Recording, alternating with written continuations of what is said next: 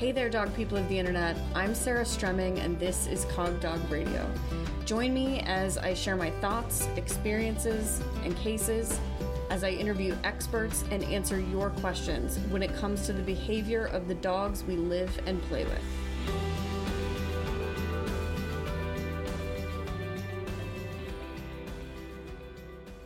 It's a new year, and I have a news flash.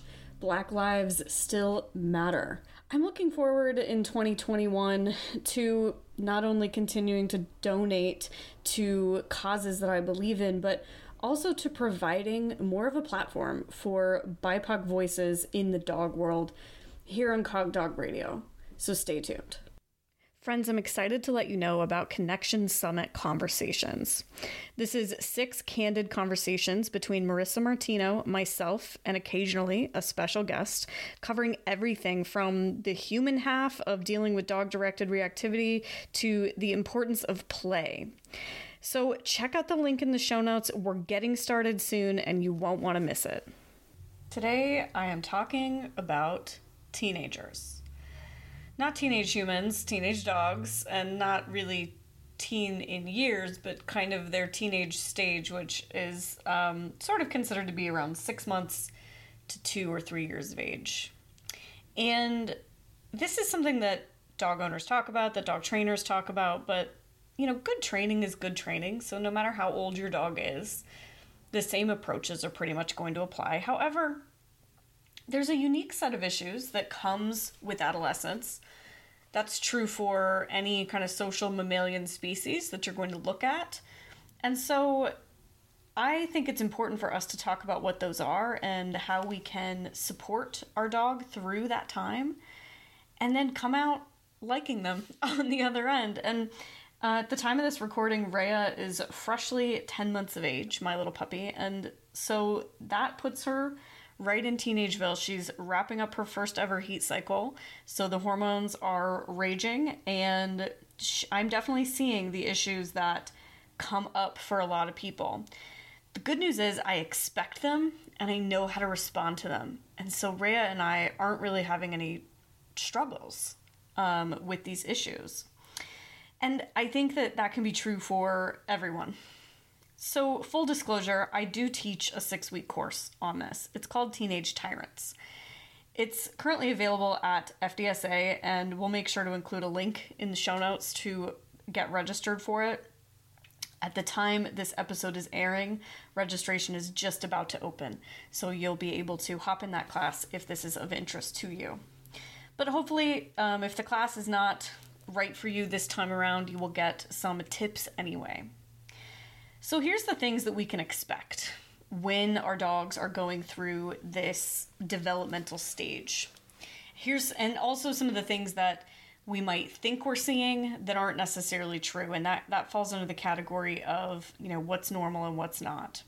I really emphasize the choice versus no choice communication system for dogs of this age. I hopefully have already laid the groundwork for my dog to understand this when my dog is a puppy. And so when they're a teenager, it's just continuing to reinforce that communication, continuing to have those conversations with the dog, and it's conversations they've already seen and heard about. But what I see as puppies stop being puppies and start being adolescents is that their interest in their own freedom starts to outweigh their interest in what you have. And this can vary by breed or individual, just like anything else we might talk about.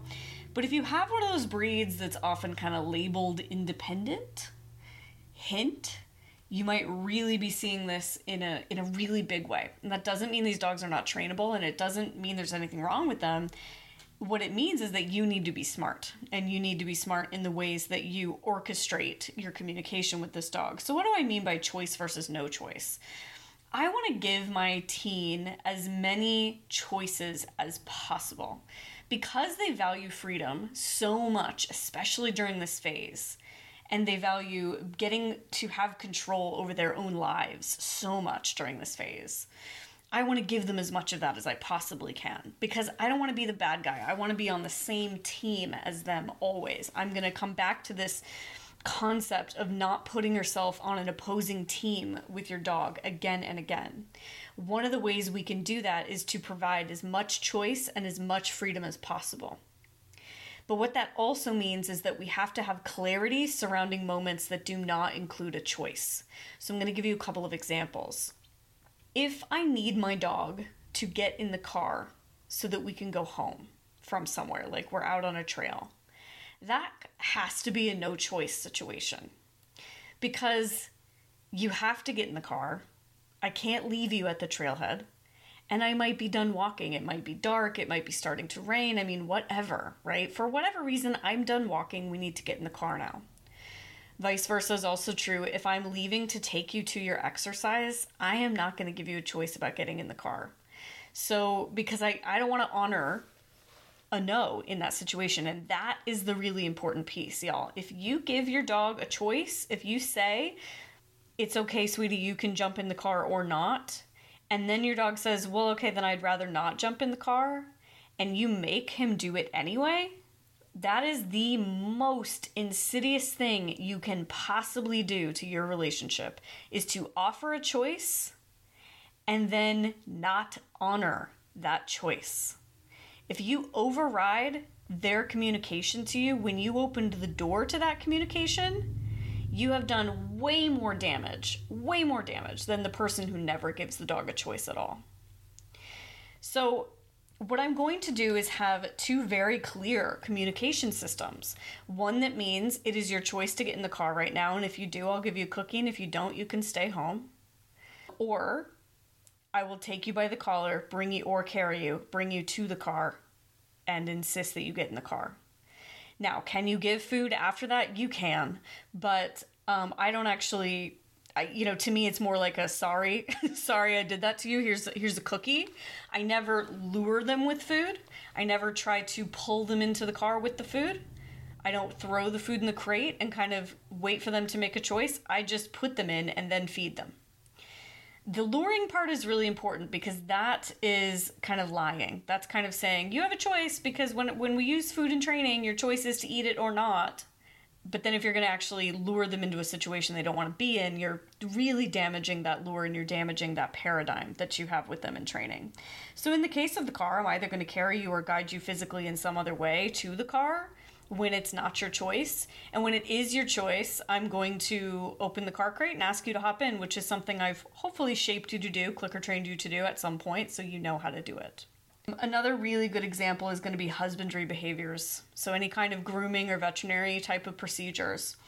My dogs are all trained at some level for cooperative care, but I do not engage in a cooperative care kind of system with them if what they're having done is not optional. So a good example is one of my dogs had to have sub-Q fluids. It was like several months ago, nearly a year ago actually, and he was very sick. And he had to have sub-Qs at home. And so that can't be a choice. You're very sick. The sub-Q fluids are necessary for you to get better. And so I'm not giving you a choice. And I have a whole system where it's the exact way that I hold on to you. And the fact that I don't allow you to get out of the situation. And the fact that I am not waving reinforcement in your face saying, do it for this cookie. I'm not giving you a choice. I'm not asking you for behaviors, you guys, because if we train behaviors with positive reinforcement, then they inherently involve choice. If we are not training with coercive methods, with forcing the dog to do stuff, then our training inherently is choice-based, which is a good thing, and you want to leave it like that. So I did my restraint procedure that I teach for no choice options. The sub-Qs went in. All was right with the world.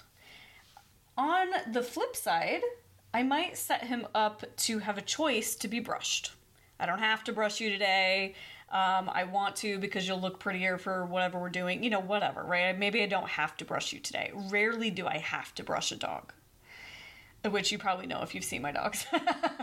But I'm going to ask you then to stand and I'm going to begin to brush you. And I usually use some kind of target so that the dog's front feet are targeted or their nose is targeted so that they're still. And if you disengage that target, I will stop brushing you.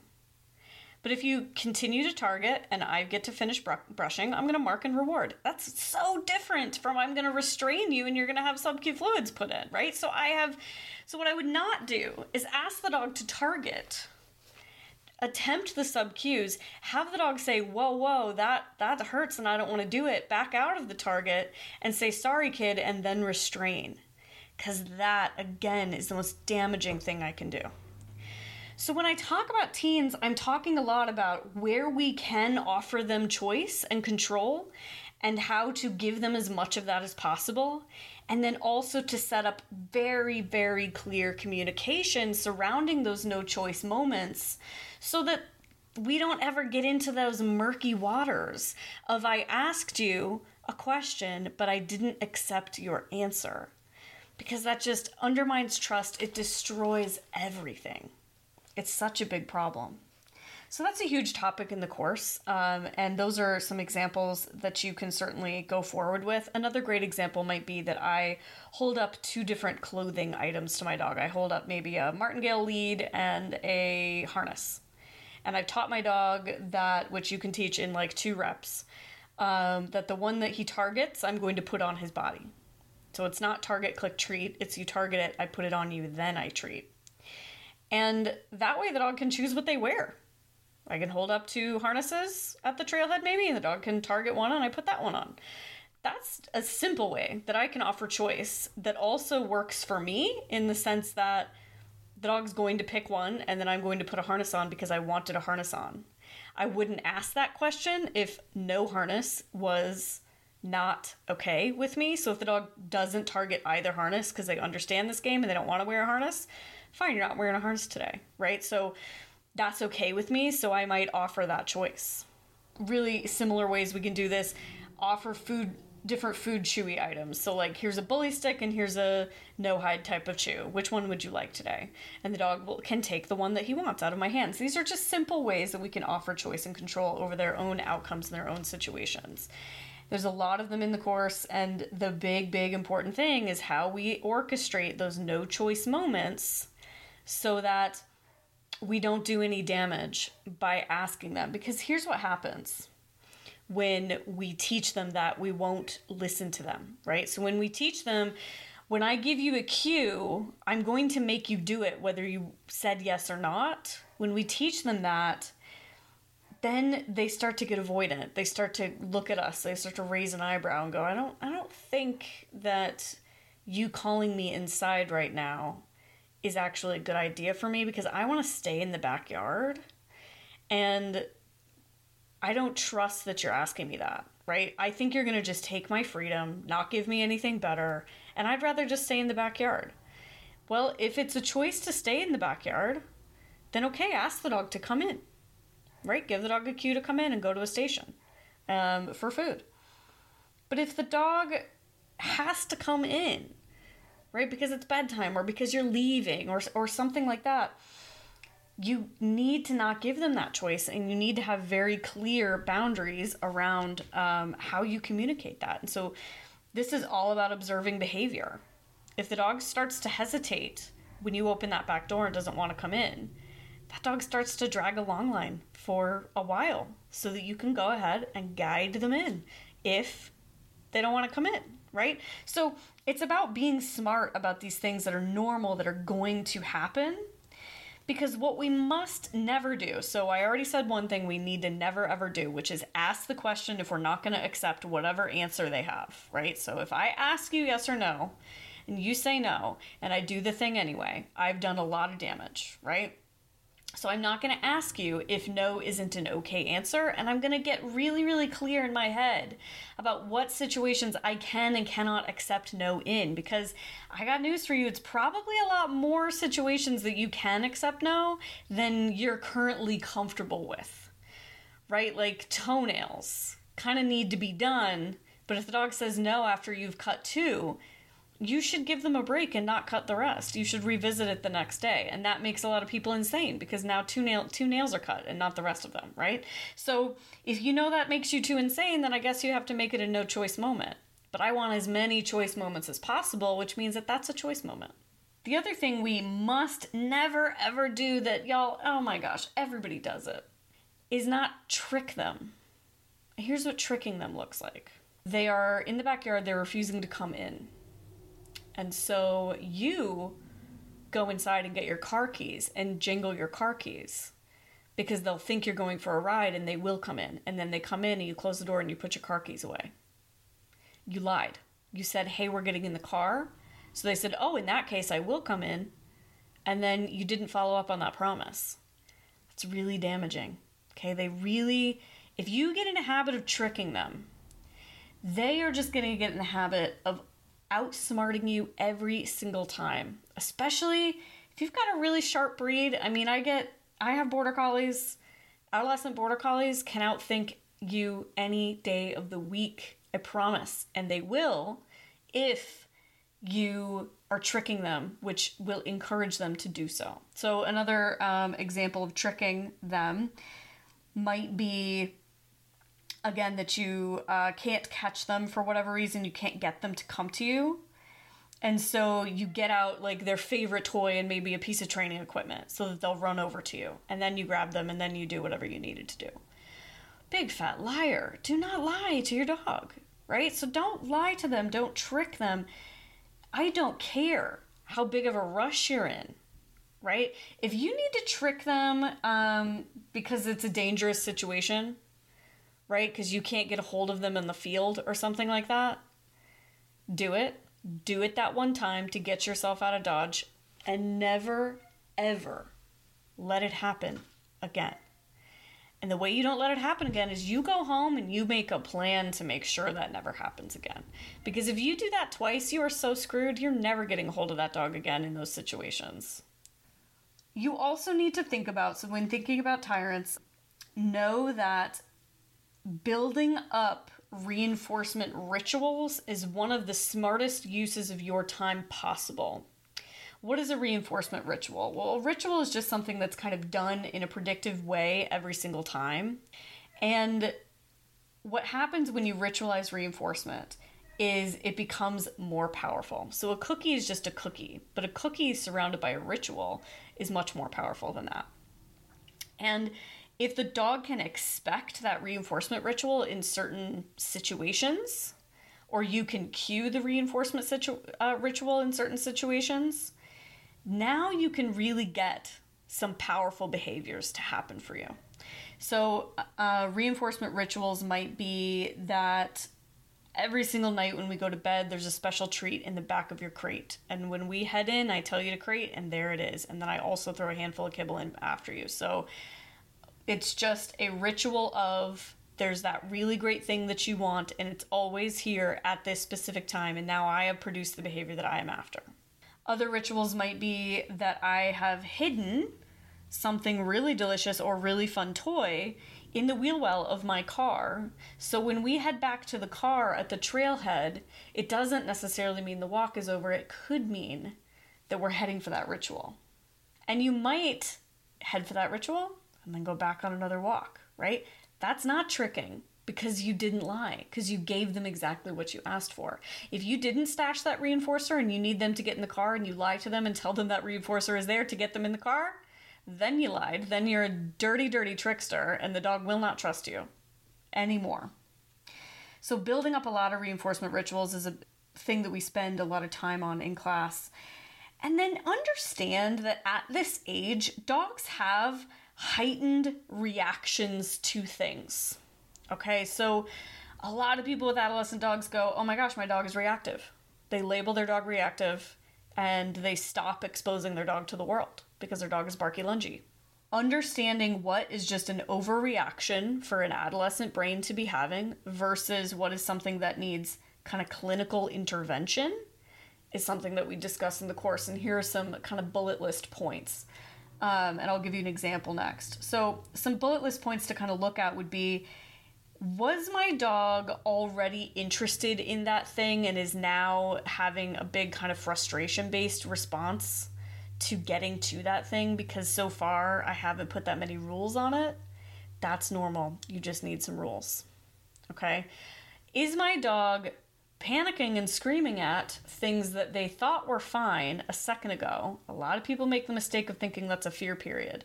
Technically speaking, there is not an adolescent fear period that we know of, that we can kind of count on. And, you know, you can fight me on that one if you want to, but it's not something I observe in dogs that are temperamentally sound. I do observe border collies going through very weird adolescent stages where things are scary to them, but it's not a fear period because it's not acute. It's not an acute onset. It happens for months and months. And it can just be really hard. And usually they just need support.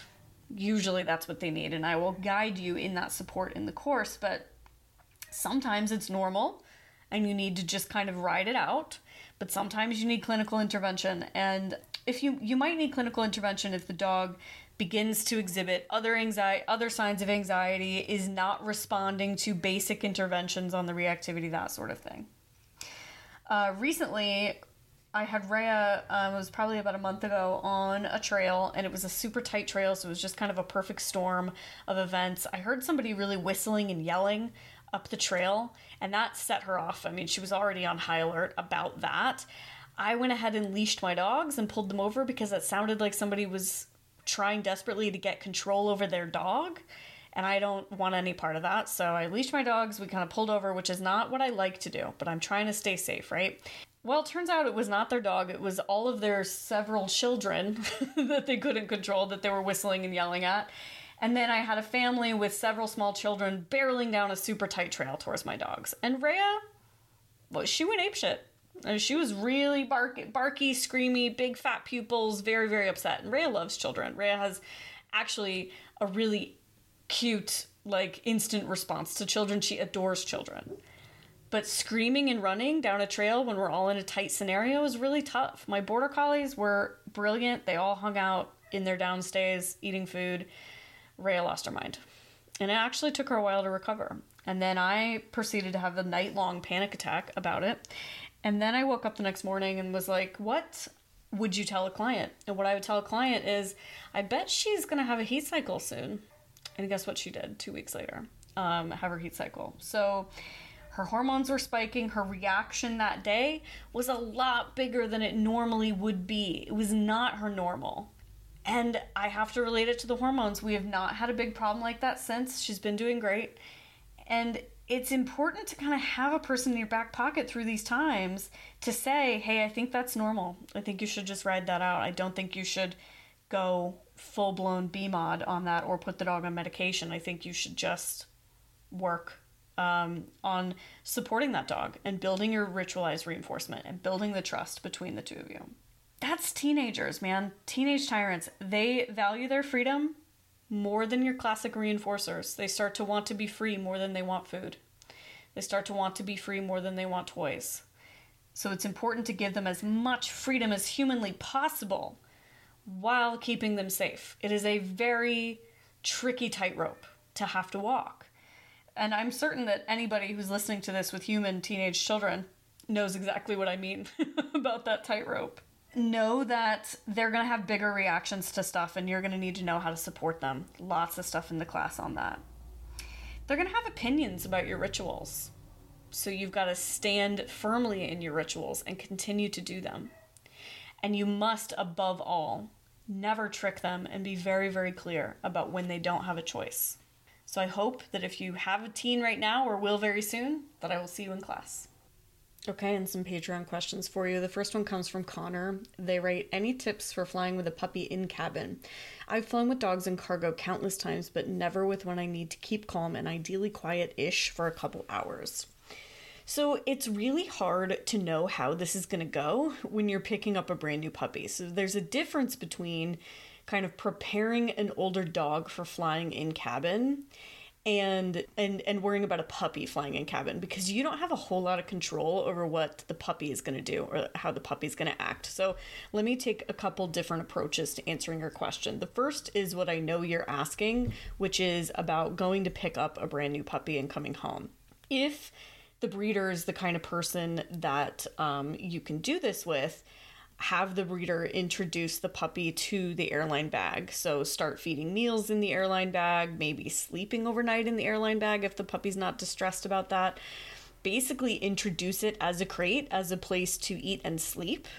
And hopefully that will help the puppy go, oh, this is just a place I rest when the puppy does see the bag. If that's not possible, you are pretty much relying on the resilience of this puppy that you're buying. And hopefully you're buying a puppy with a nice temperament who's going to do just fine, but might be a little bit screamy. So as far as the screaminess goes, try to help that puppy be tired before you get on the plane.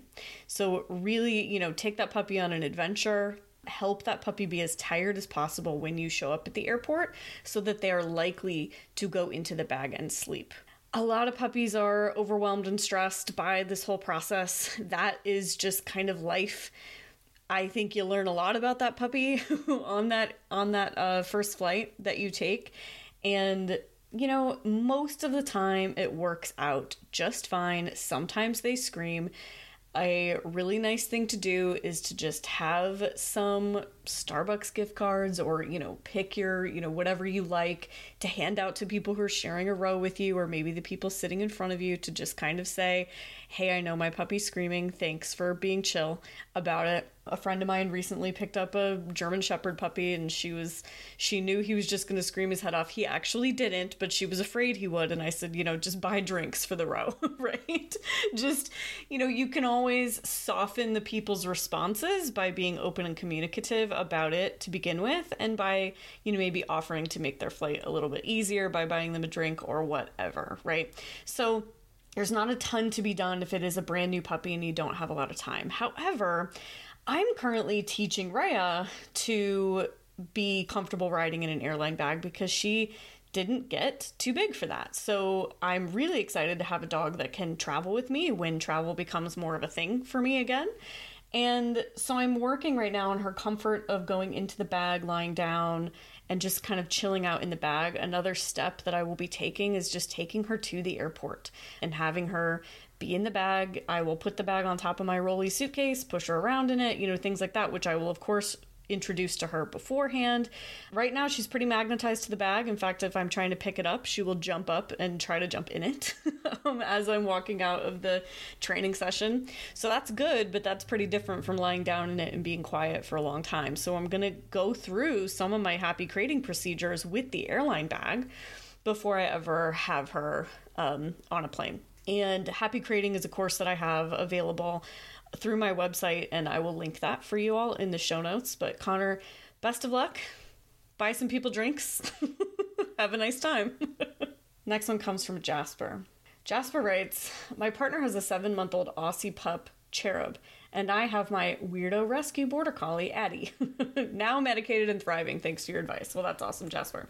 One of the issues we're having with her has me at a loss. At home, when she plays with my border collie, he manages her craziness really well. They take turns, stop for breaks, and only play for short periods. It's great. Until we're out of the house. Upon arrival to a park or nature reserve, she absolutely loses her shit for 2 to 5 minutes, barking and screaming, grabbing his scruff, chasing him, and it sounds awful listening to her. We often get concerned looks.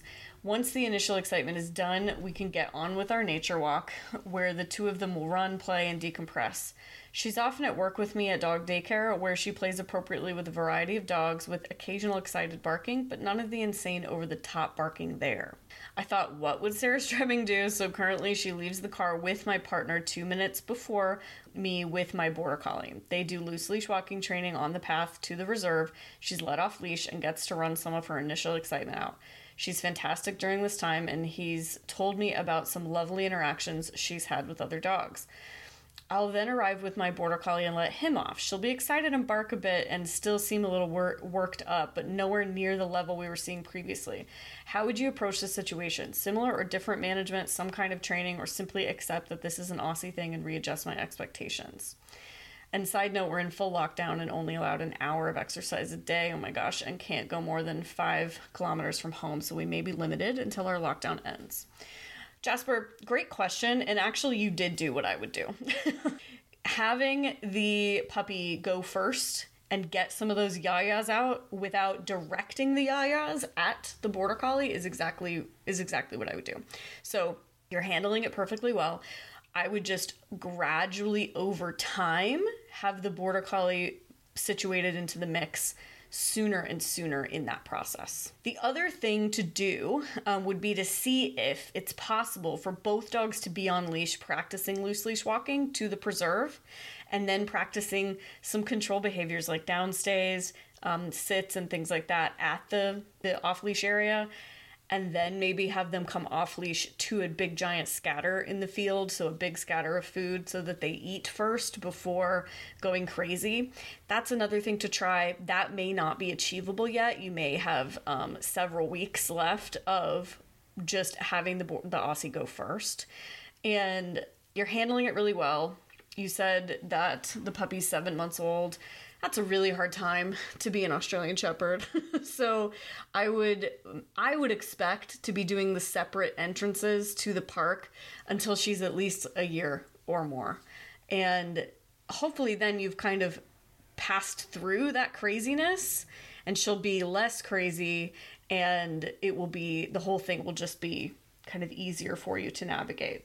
You are doing a good job, so really just keep it up. Okay, next one comes from Anna, and Nikki also chimed in that this is an issue they are having. So Anna writes about her border collie Ned, who's a year old, who has a really hard time chasing cars and having kind of reactivity towards traffic. So this is such a normal thing for young border collies, and I may do a full episode on things like this. That's kind of what Anna was asking for. But nobody's going to like my answer. And my answer is that asking a border collie who wants to stalk and chase traffic, which is something that they are kind of designed to want to do. And a friend of mine who has her first border collie jokes that there needs to be a manual that comes with your first border collie, or every border collie that you get, that says, here's all the things that are going to be problems for you that they're going to want to do, and here's how to avoid those problems developing.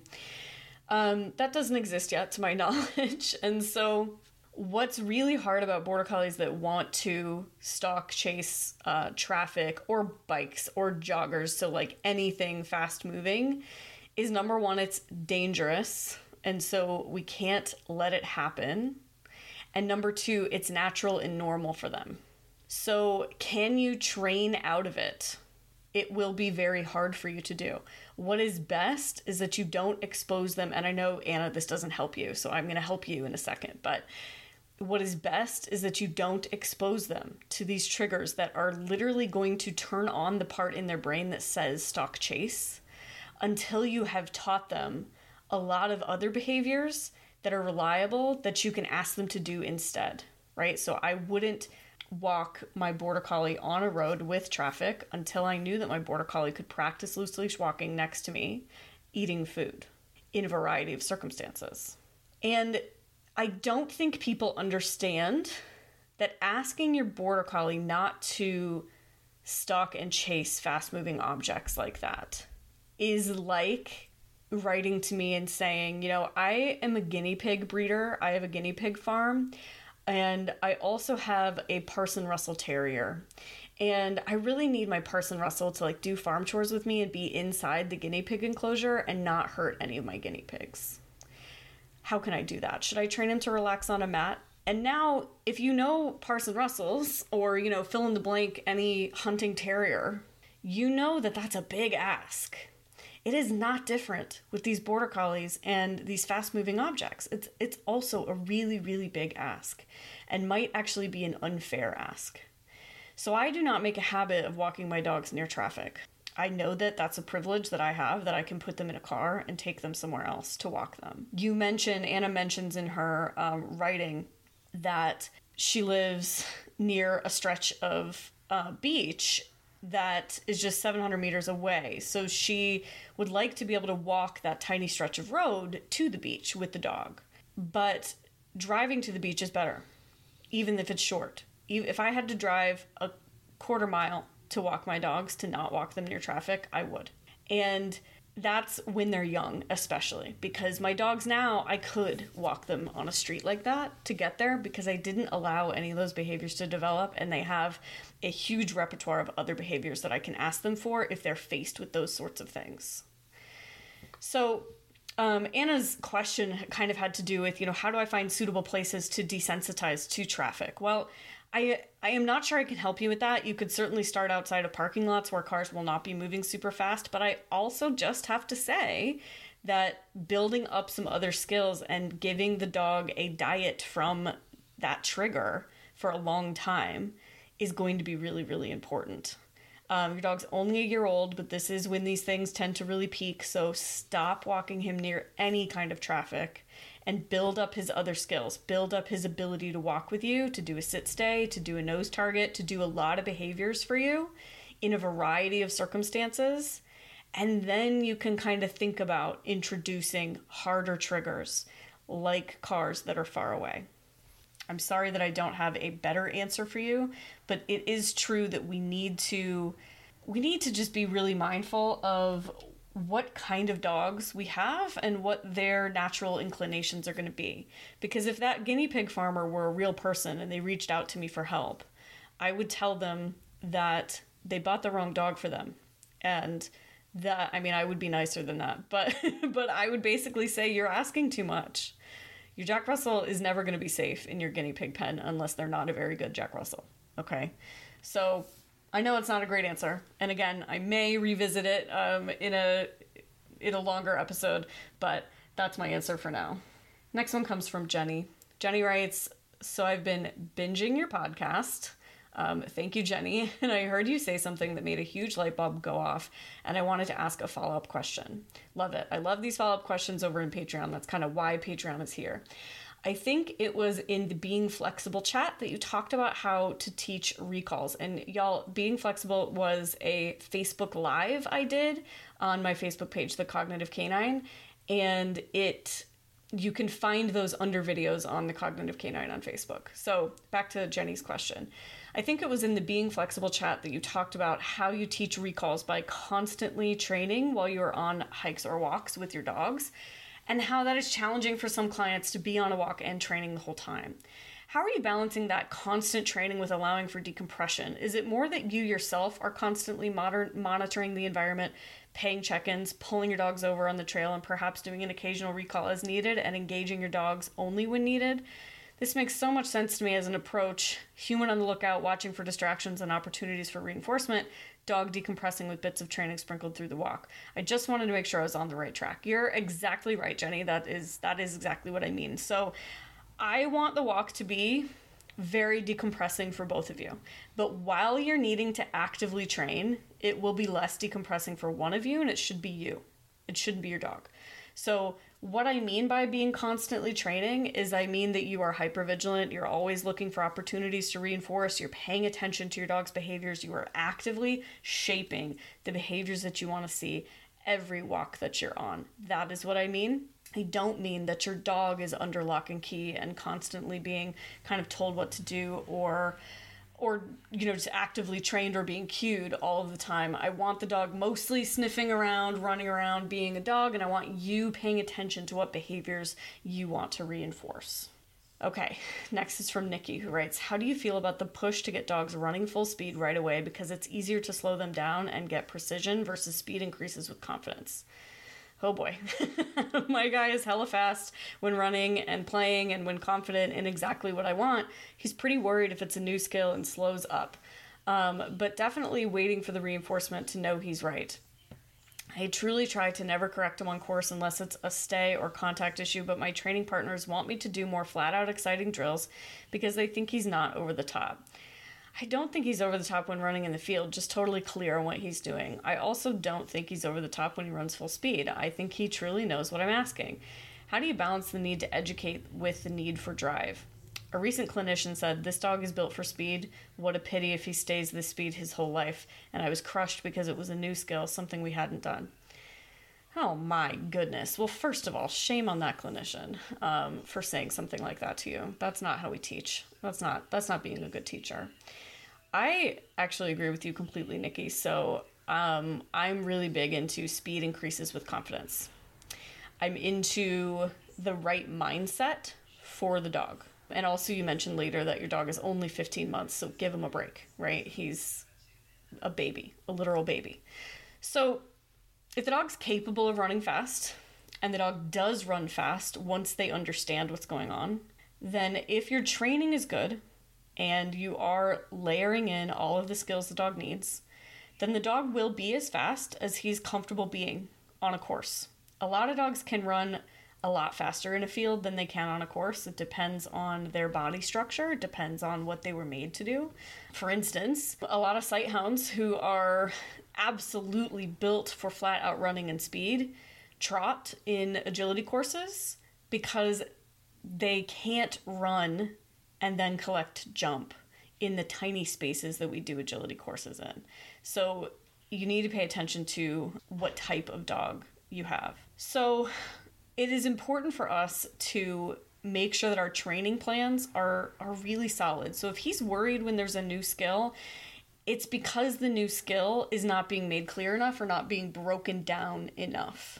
Does that make sense? So I really, really encourage you to get over on the Synergy Dog Sports Facebook group, which is Megan Foster's Facebook group, and really look at some awesome agility training being done, because it should be broken down in such a way that he feels confident from the beginning. He shouldn't ever have to get through being worried about it. And so that's one thing to fix, is to really take a hard look at your training. And the people that you're training with are valuing something different than you are. So it may be time for you to split from them, or absolutely keep training with them if you want, but make sure that you stick to your guns and have your own plans for this dog. It's not just about lack of correction, it is about clarity. It's always about clarity. So you also mentioned, so Nikki also writes, he's totally a stressed down dog ever since a puppy. Taking him in public and people think I'm a drill sergeant in obedience because he's so responsive, but never hyper. Occasionally barks lunge at prey-sized puppies, but we're working that out. And it only happens when I'm a bad handler. And you also write, how do I say, hey, let's give him a second to learn the skill at his speed and then try it fast with people who have a completely different paradigm? I mean, you're just fighting against the grain. Definitely check out the Going Against the Grain podcast, because I think that answers a lot of these questions. You're thinking correctly. They don't have to be fast right out the gate. In fact, I prefer that they're not. I prefer that they are being thoughtful the whole time. And then make sure that the dog doesn't have any environmental concerns. And if he does, that you are addressing that. Keep up the good work. Keep trying. And last one comes from Lena, who writes, I would love to hear more about fence barrier barking. Not that kind when the dog is reactive, even in other situations, but only when behind a barrier. My dog is social, but not that interested in a lot of greeting out in the world, but barks a lot behind a barrier. At home in the garden, see something in the window or crated in the car when she visibly can see a dog or human. She's a 1-year-old miniature American Shepherd. Today, I just call her to me and either give her a treat and let her do a nose touch for a treat, but that does not yet get her to come to me directly when she sees something, which I hope she would. We'll love thoughts on this. So, Lena, it's really, really common for dogs to, I think, kind of find the bravery inside themselves to be reactive when there's a barrier. So when they know an altercation cannot happen, they're going to go ahead and go apeshit behind that barrier. And what's important then is that you take strides to help them be more comfortable, any strides that you can take to help them be more comfortable with whatever that trigger is. And then I avoid situations where they have to see something like that that's so triggering when they're behind a barrier. So I put up covers on my crates or my windows. I go to great lengths to not have my dog practice that behavior, because it's usually highly reinforcing. It feels good, and then the thing always goes away. Other things that I've done before, and you need to be safe about this, so make sure that the dog is on a leash or that the dog is truly social. I just go open that crate door. And if the dog comes busting out the crate door, I go, oh, you're not allowed to just bust out a crate door. Get back in. Get back in. I will release you, right? So now our crate is open and the trigger is there. and you're offering me to stay in, and now I'm going to feed you. And then I might try to close the door a second. If you stay calm, I'll feed you again. So things like that, just remove the barrier if you can to kind of minimize that response, but also just avoid that response because it is so natural and normal that the reason you're not getting away from it with that DRA procedure that you mentioned is because it is the dog's first inclination. Thanks everybody for your questions. Are you on Patreon yet? It's where you can get all the extras for this podcast. The original tier over there still exists, where the dog people of the internet provide the questions for the episodes and guide the content of the podcast. But there's a new tier. You can become a Cog Doggerino and get access to my training sessions with my own dog, so that includes agility, obedience, behavior, and stuff with my brand new puppy Rhea, live guest chats, and more. So go to patreon.com/cogdogradio. The link is in the show notes. You don't want to miss out.